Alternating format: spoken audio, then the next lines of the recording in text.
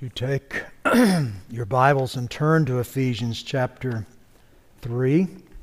Keep them there and join me as we go to the Lord in prayer at this time. Father, we praise you. You are a glorious God, a sovereign Lord, a loving Father. We ask that you would enable our hearts, Lord, to be lifted, that our voices would be raised, all for your glory and only for your glory. We give you thanks today. Everything that we know has come from you. We are mindful of the endless displays of your common grace.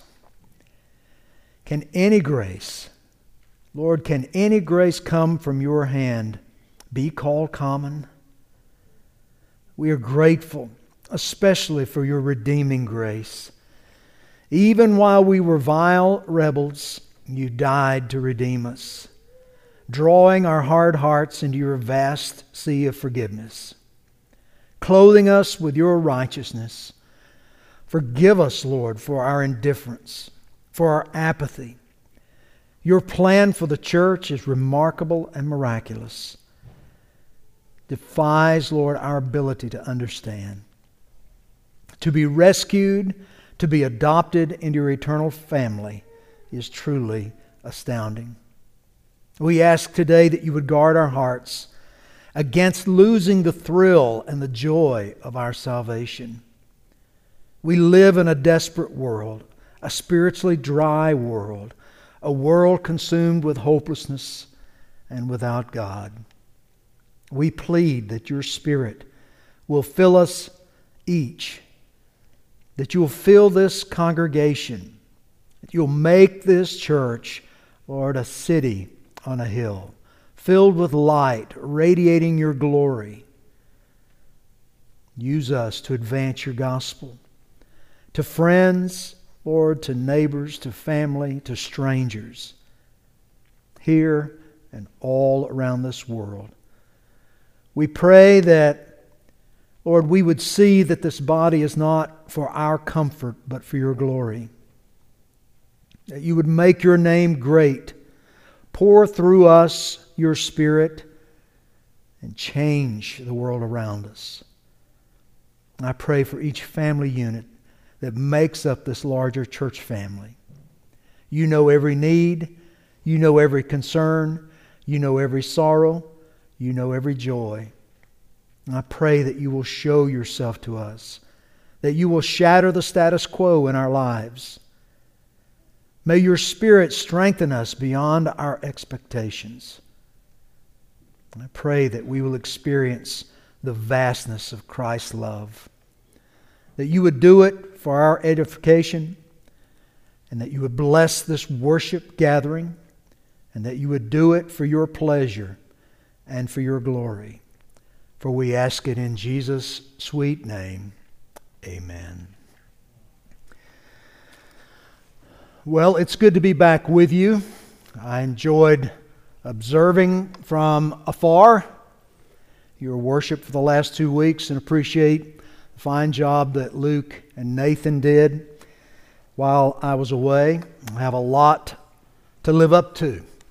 Those guys set a high standard, but we're grateful for their work here in this congregation.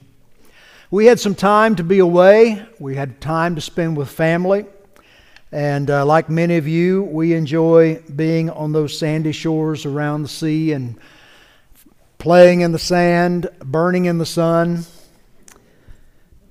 drowning in the waves, whatever it might be. But one of the things that we noticed when we got there was there seemed to be quite a few jellyfish in the water, and one of those things that all of us will want to ask God when we get to heaven, why? Why jellyfish? Why such a benign name and such a loathsome creature in many ways? But we were trying to encourage the grandchildren and warn them about the danger that lurked in these jellyfish. They didn't understand. They never had one of those up-close encounters with one of them. But my granddaughter was especially intriguing to me as she began talking about them, trying to explore it, and we wanted them to be warned, but we didn't want them to be afraid. And so she was telling me, and she kept talking herself further and further in this mindset of, well, you know, I think I've been stung by a jellyfish. And I said, no, you haven't. She said, but I think really I have been. And I said, no, you haven't. And she said, well, why would you say that I haven't when I think maybe I have? And I said, because if you had been stung by a jellyfish, you would know it. You wouldn't be thinking you had. And you'll understand that by and by. Well, by and by came 2 or 3 days later, as I was sitting and reading on the beach, and I suddenly heard that unmistakable scream of her first encounter with a jellyfish. And as we finally got her settled down and were able to scrape away the stingers and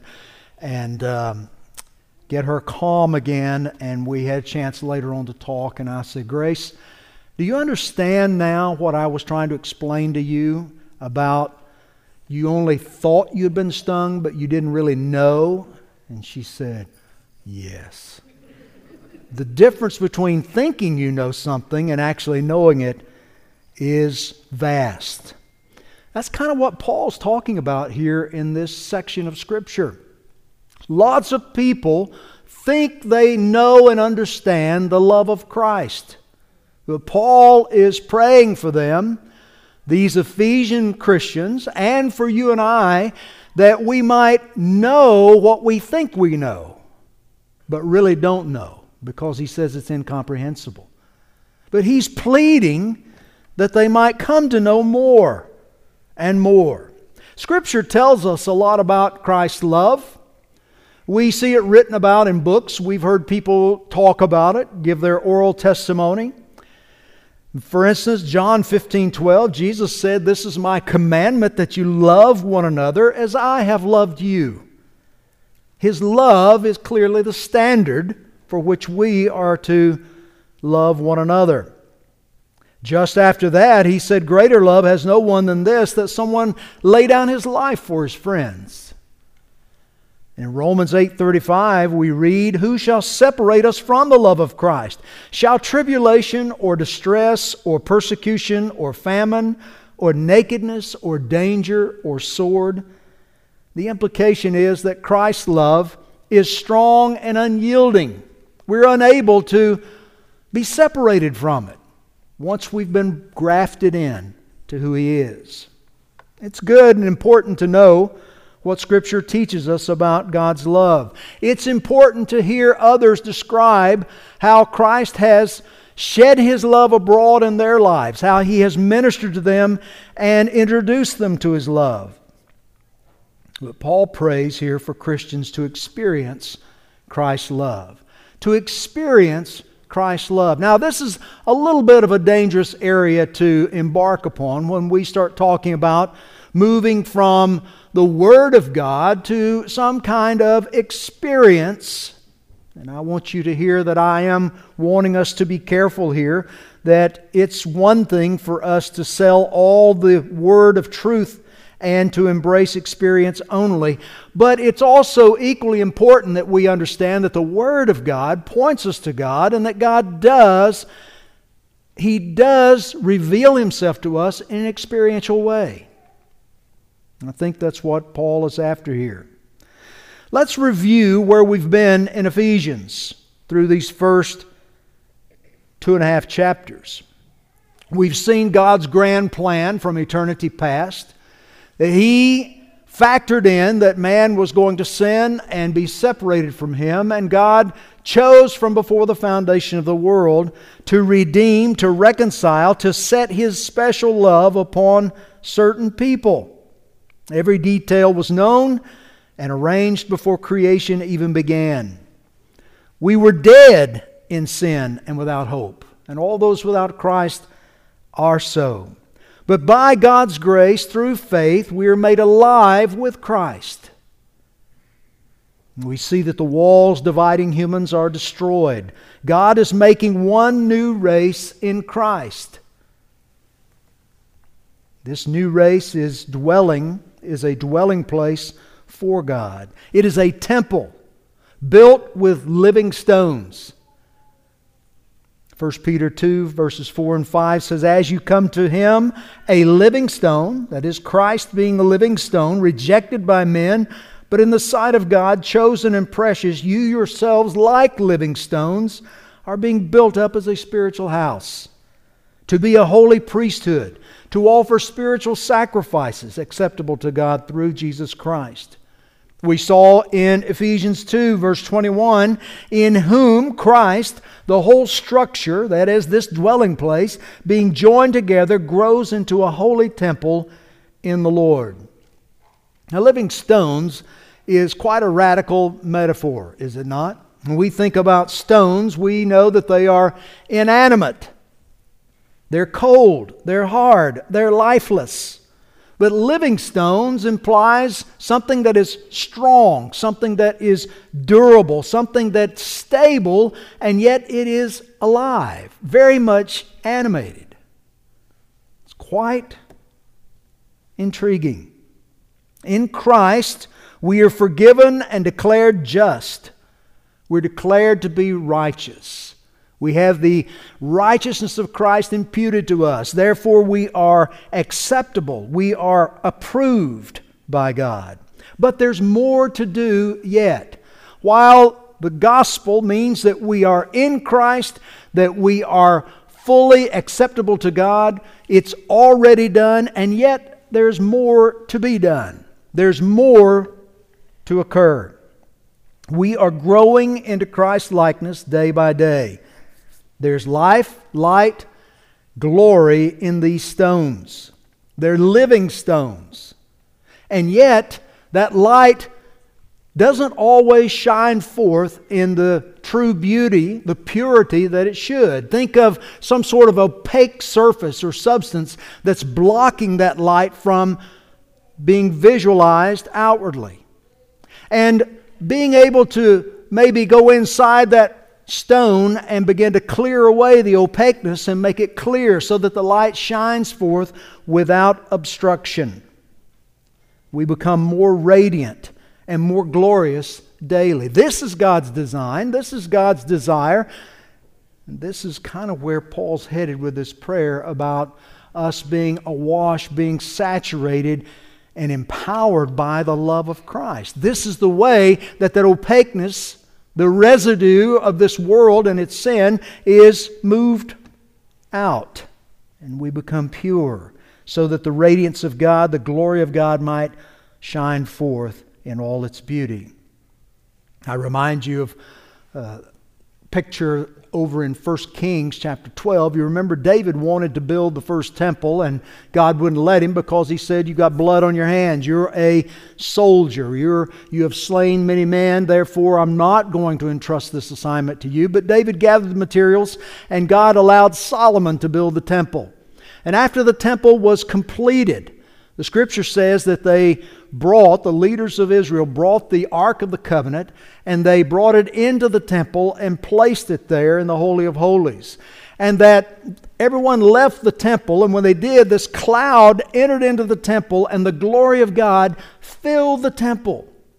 This is a picture of what God designs to do in us and for us in Christ. 2 Corinthians 6 verse 14 and following says, "Do not be unequally yoked with unbelievers, for what partnership has righteousness with lawlessness? Or what fellowship has light with darkness? What accord has Christ with Belial? Or what portion does a believer share with an unbeliever? What agreement has the temple of God with idols? For we are the temple of the living God. As God said, I will make my dwelling among them and walk among them, and I will be their God, and they shall be my people. Therefore, go out from their midst and be separate from them, says the Lord. Touch no unclean thing. Then I will welcome you and will be a father to you, and you shall be sons and daughters to me, says the Lord Almighty. Since we have these promises, beloved, let us cleanse ourselves from every defilement of body and spirit, bringing holiness to completion in the fear of God." Now, Paul begins chapter 3 with this phrase, "for this reason." For this reason. And then he interrupts himself. Nathan exposited this last week for us. He enters into this digression from what he was going to say, which was pretty common for Paul to do. But then he circles back, beginning with verse 14, to what he intended to say. For this reason. And this reaches back to the end of chapter 2 and all that has gone before. Let's look back to begin. I want to just read verses 18 through 22 in chapter 2. Hear what he says. For through him we both have access, both being Jews, Gentiles who have come to Christ, in one Spirit to the Father. So then you are no longer strangers and aliens, but you are fellow citizens with the saints and members of the household of God, built on the foundation of the apostles and prophets, Christ Jesus himself being the cornerstone, in whom the whole structure, being joined together, grows into a holy temple in the Lord. In him you also are being built together into a dwelling place for God by the Spirit. And Paul says, for this reason, or because of this work that God has begun in us, I bow before the Lord, before the Father. He prays to the Father, and it's a glorious prayer for the Ephesian Christians and for you and me in Christ. He prays that they will experience the supreme love of Christ. His prayer is inundated and filled with significant emotion. Paul is overcome at this moment with just emotion. Kent Hughes offers a couple of explanations as to why Paul is so emotional at this point. He says that it's because the revelation given him by God is stunning. Paul has gone back and reviewed the incredible story that is the gospel, going all the way back to eternity past and moving through what God has done and how God has gone about doing it to reach down, to condescend, and to redeem those of us who are sinners who deserve judgment. And he's overcome by it. How beautiful it is to see a man go to his knees because of God's Word, says Hughes. Secondly, the apostle's on his knees in profound emotion as he utters this statement or writes this statement before the Father, from whom his whole family in heaven and on earth derives its name.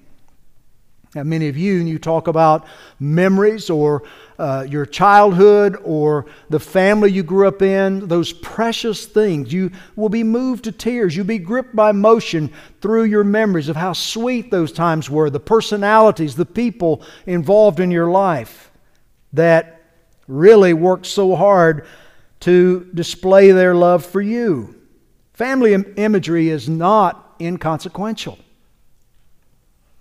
And yet, we live in a world where there are many flawed family images.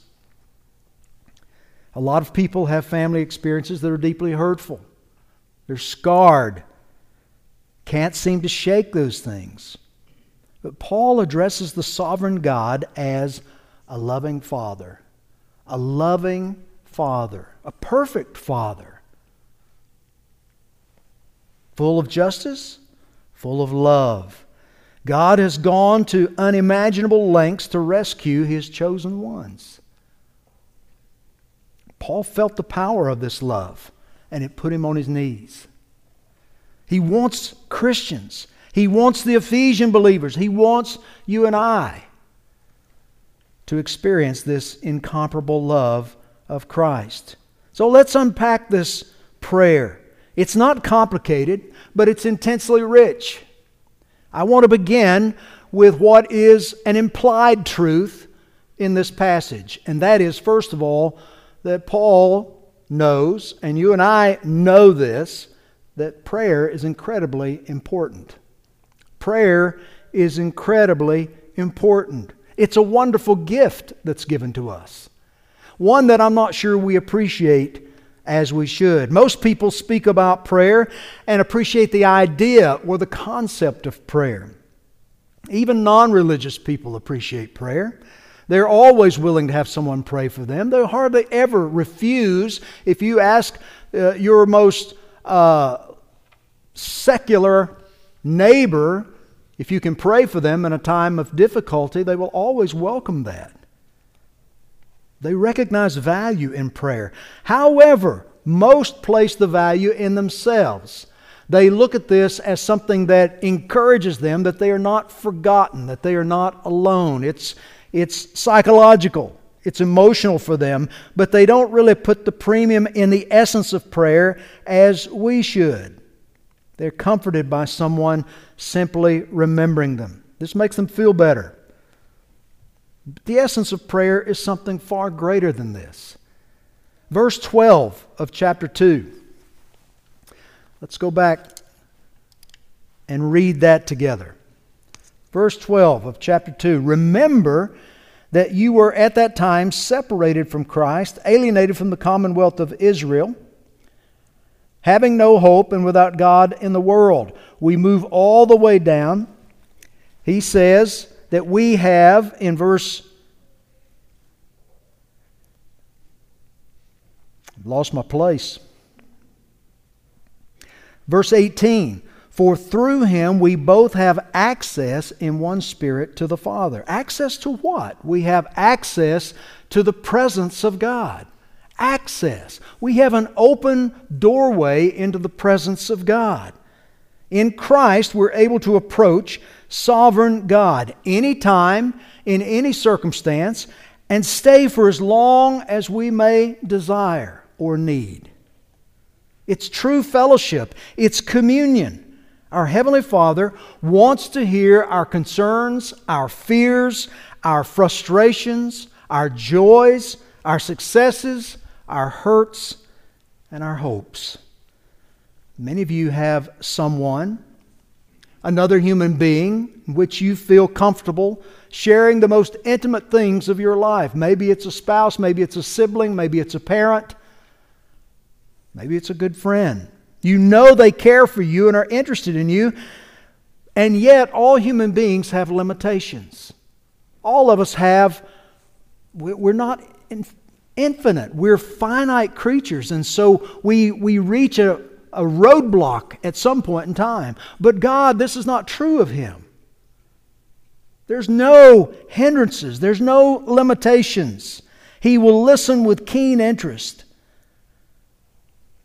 This access is precious, not only because of God's presence, but because of the cost that it takes to provide it for us, which was the blood of Christ. You were ransomed from the futile ways inherited from your forefathers, not with perishable things such as silver or gold, but with the precious blood of Christ, like that of a lamb without blemish or spot. God's Word continually reminds us about the importance of prayer. 1 Chronicles 16:11 says, seek the Lord and His strength. Seek His presence continually. Matthew 7:7 and 8 says, ask and it will be given to you. Seek and you will find. Knock and it will be opened to you. For everyone who asks receives, and the one who seeks finds, and the one who knocks it will be opened. Luke 18:1, Jesus told them a parable to the effect that they ought always to pray and not lose heart. John 16:24, until now, He says, you have asked nothing in my name. Ask and you will receive, that your joy may be full. 1 Thessalonians 5:16, rejoice always and pray without ceasing. Revelation 5:8, and when He had taken the scroll, the 4 living creatures and the 24 elders fell down before the Lamb, each holding a harp and golden bowls full of incense, which are the prayers of the saints. God places a great premium upon our prayers. Jesus demonstrated the importance of prayer, frequently withdrawing to pray, withdrawing from the disciples, withdrawing from the crowds that He was ministering, giving up sleep, giving up things that His body needed in order to pray. Mark 1:35, and rising very early in the morning, while it was still dark, He departed and went out to a desolate place, and there He prayed.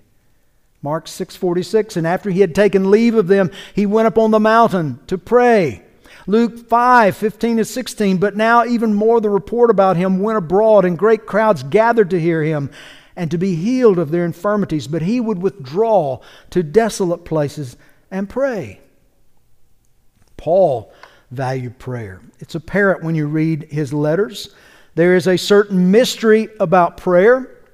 We don't always understand exactly what the significance in prayer is.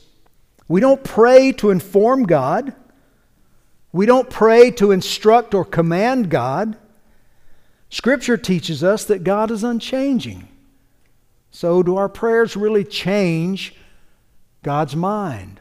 Do they change God's heart? He's immutable.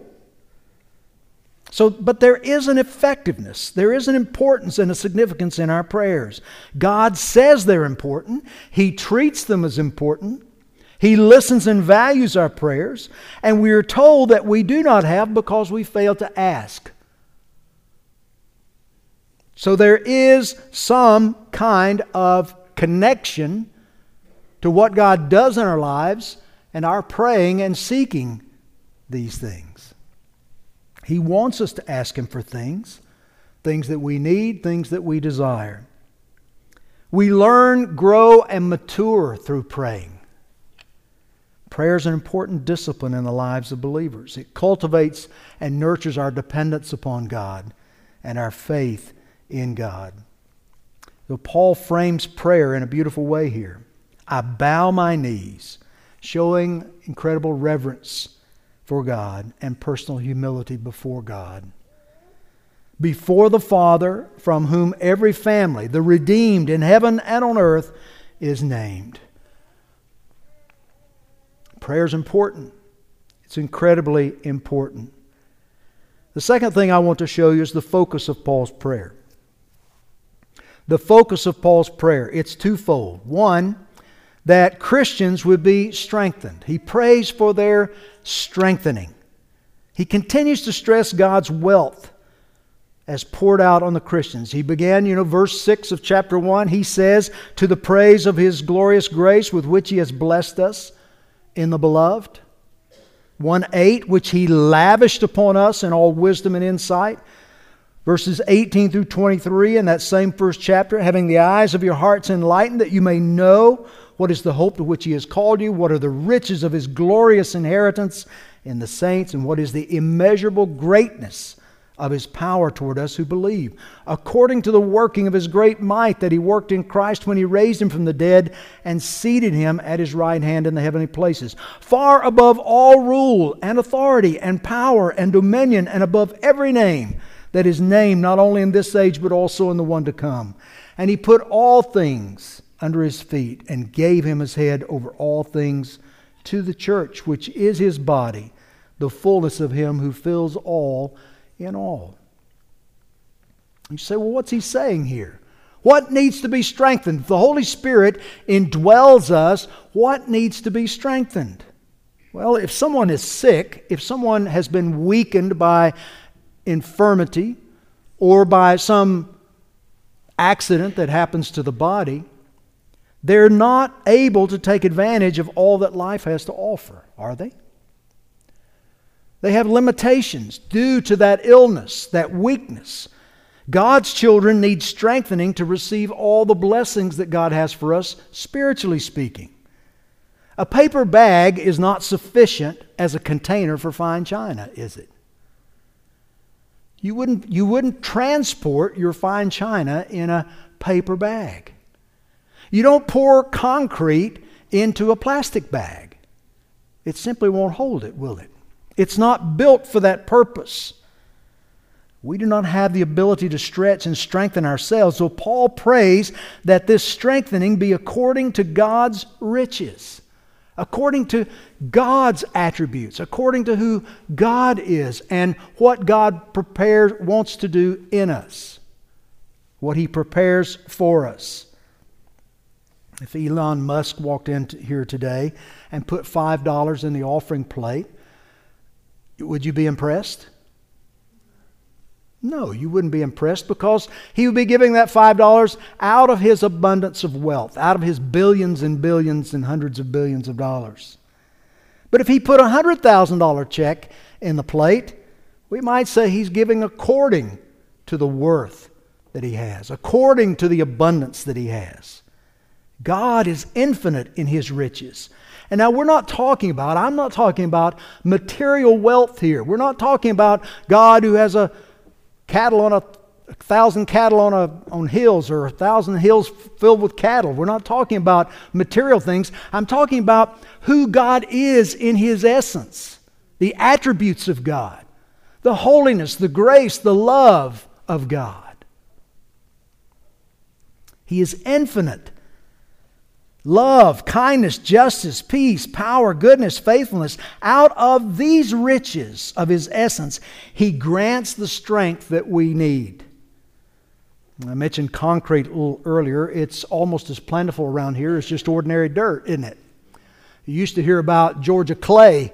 I grew up in North Carolina, just across the Georgia border there, and we used to hear about Georgia clay. I never quite understood what that is. I've come to believe that it's another phrase for concrete, because Georgia seems to have a corner on the market of concrete. Everywhere you look, there's concrete.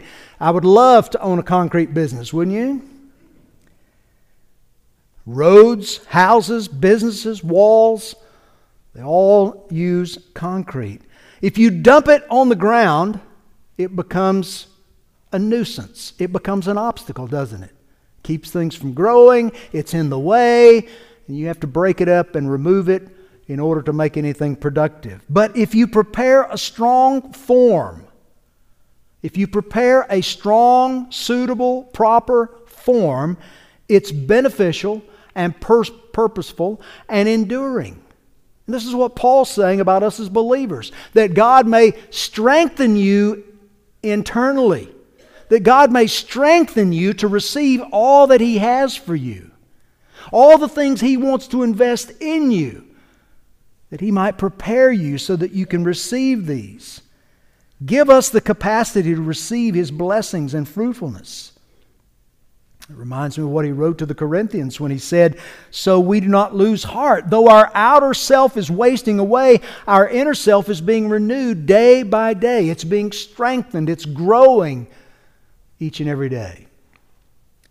The Holy Spirit orchestrates the endowment of the strength which is freely given to us according to God's riches. We are renewed and empowered for life even as our bodies grow older and weaker. So he's praying that the Christians here would be strengthened. Secondly, he's praying that the Christians would be empowered for God's love, or by God's love, by Christ's love. Be empowered by this supreme love that Christ affords us. Paul prays that they will be rooted and grounded in love. Now, we understand the importance of root systems. I was telling Craig earlier this morning how good the landscaping is looking. I appreciate so much the work that he and the property team have put in changing out some of the old and putting some new things in place. And he said, just make sure it gets watered. Why did he say that? It doesn't need water, does it? Well, what do? Take a bowl of water out there and set it on the ground and wait for it to drink? Is that the way you water a plant or a tree? No. Each form of life, plant life, has a root system that goes beneath the surface. It goes down in the ground. Why? To absorb nutrients and moisture that are necessary for life. But not only does it do that, it also brings stability to that plant. It takes hold of the soil in which it is so that it's not easily blown or knocked aside. Psalm 1 describes a righteous man as one who is planted by streams of water like a tree that yields its fruit in season and its leaf does not wither. In all that he does, he prospers. Paul prays that the Ephesian Christians will be rooted, what? In Christ's love. In Christ's love.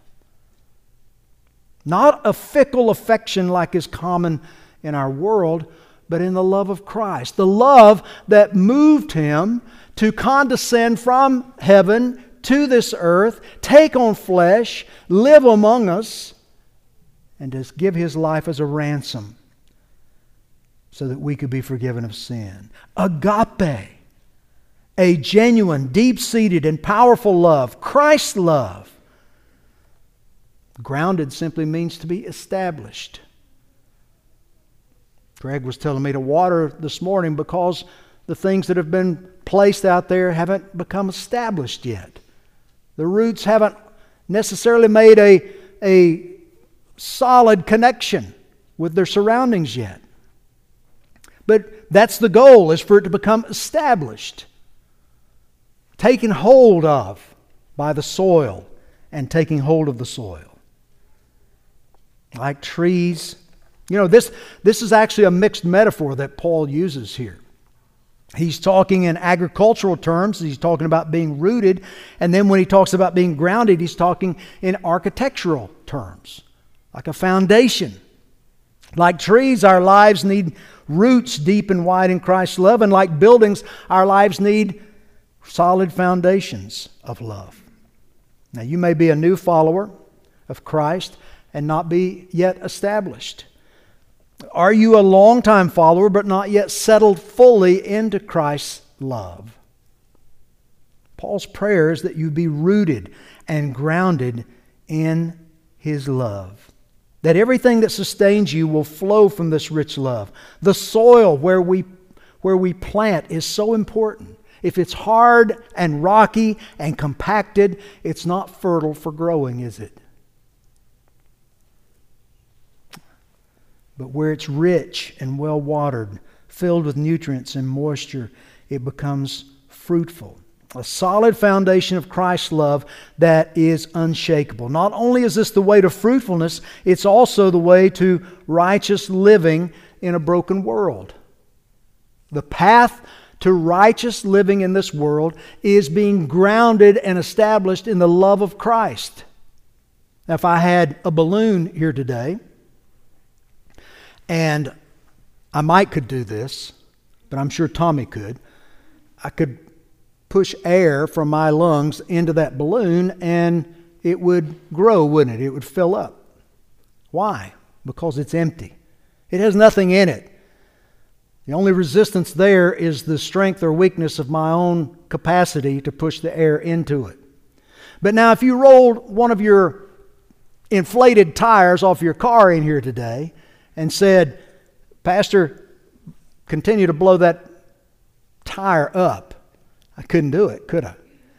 Doesn't matter what kind of contraption you have to hook me up to it, I can't do that. Why? Because it is filled with air. It's already full of something. No matter how hard I try, I can't push any more into it. This is the way it is to be filled, to be rooted and grounded in the love of Christ, so that the things of the world, we don't have an appetite for them because we're full of that which is already the best available to us. Christ's love is incomprehensible, yet Paul prays that we might comprehend it, that we might grasp its dimensions. Width, length, height, depth, these are poetic expressions for the infinitude of God's love. Kids were playing on the beach last week, and I'm thinking a little bit about this text. Mostly I'm on vacation, but sometimes I'm thinking about this text. They're playing in the ocean. They're having fun there in the water. And it hits me, they have no idea how vast the sea is, right? They have no concept that what they're dabbling in right there on the edge actually covers 3/4 of this planet. No concept. And yet this is what the love of Christ is like for us, is that we seem to be satisfied sometimes just dabbling in the edges, not understanding how vast the love of Christ is, how deep and wide and high it is. A.W. Tozer described God's love in this way. He said, because God is self-existent, His love had no beginning. Because He is eternal, His love can have no end. Because He is infinite, it has no limit. Because He is holy, it is the quintessence of all spotless purity. Because He is immense, His love is an incomprehensibly vast, bottomless, shoreless sea. Don't you want to know more of this that is incomprehensible? Yes, Lord, help us to understand better your love. Samuel Rutherford from prison in Aberdeen wrote, Christ's love is the hottest coal that ever I felt. Oh, but the smoke of it is be hot. Cast all the salt upon it, it will flame. Hell cannot quench it. Many, many waters will not quench love. So he prays that we be strengthened. He prays that we be rooted and grounded in the love of Christ. And then he prays that these Christians might be filled with the fullness of God. Filled with the fullness of God. To be filled with the fullness of God is an amazing thought. It's been said that this is the fullness with which God fills Himself. What does it mean? Colossians 1:19 says, for God was pleased to have all His fullness dwell in Him, that is in Christ. And in chapter 2, verses 9 and 10 of Colossians, he says, for in Christ all the fullness of deity lives in bodily form, and you have been given fullness in Christ. An illustration helps us wrap our minds around this idea a little bit. I'll go back to the beach. I'm sitting there watching my grandchildren, watching other children, lots of kids on the beach. Nobody goes to school anymore. And there was a little girl. She was about 2. So my wife tells me, she's an expert in these things. And she was waddling. She had one of those little beach hats, pulled down, and she's waddling back and forth. All the other kids are playing. She's kind of on her own, right? And she's going back and forth from where her family was sitting all the way down to the water's edge. And she had this little container. It looked like about the size of a measuring cup. And she would waddle down and she would fill it up. And then she would walk back toward the family and she would pour it out. And of course, she was sloshing over and everything, but I watched her repeatedly. This went on and on and on. And she kept filling that cup. Now, in that cup, she had the fullness of the sea, but she didn't have the fullness of the sea. Does that make sense? She had the fullness of the essence of the sea, but she didn't have the fullness of the quantity of the sea. And that's what Paul's talking about here, that we might be filled with the fullness of God, the essence of who God is, all the attributes of God, this love that is vast and infinite before us, that we might know this love, though we can't contain it all. Christ was infinite. He was able to contain all the fullness of who God is. But when one of us finite creatures dips our life into Him, we instantly become full of His fullness. We can always open and hold more and more of His fullness. The more we receive of His fullness, the more we can yet receive. I think eternity is going to be like this, the continuing elevation of our souls into the fullness of who God is, integrated more and more and more and more into His fullness. Paul prays for these Ephesian Christians and for all Christians, for us to ascend this majestic heights of Christ's inexhaustible love, that we might be filled to overflowing, that we might be overwhelmed, that we might know even the emotion that He's experienced in all this fullness of Christ's incredible love. That we not be vulnerable to the lures of this weak and fallen world, but that we be strong and effective, fruitful, filled with the fullness of Christ, becoming truly the image bearers of Christ in this world. How is it possible? Well, if you're here today and you don't have a relationship with Christ, you still are in your sins, depending upon your own efforts, trying to climb your way to God, trying to earn your way to God, then the only way this is possible is for you to repent of your sin, to experience the forgiveness that Christ has purchased for you at Calvary, to come to know Him, and to be known by Him, grafted into His family, adopted into His family. If you're here today and you're in Christ, you're a Christ follower, but you've never quite settled into the fullness of Christ's love, you can pursue and seek this. Paul is praying for you that this might be true in your life. So I would encourage you to join in his prayer and say, Lord, I want to seek to know, to taste, to savor, even to be full of this love, this supreme love that Christ has for us. Commit to swim in His marvelous Word and drink from the well of His truth. Surrender to His indwelling power and His strength, supplied by His Spirit dwelling in you. Plead with God to fill you with His fullness. Would you pray with me this morning?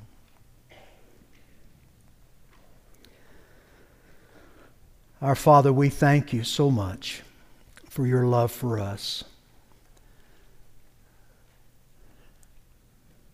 We do understand how incomprehensible it is.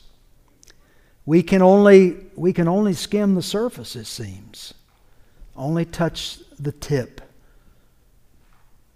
And yet we know because you tell us so, that there's so much more.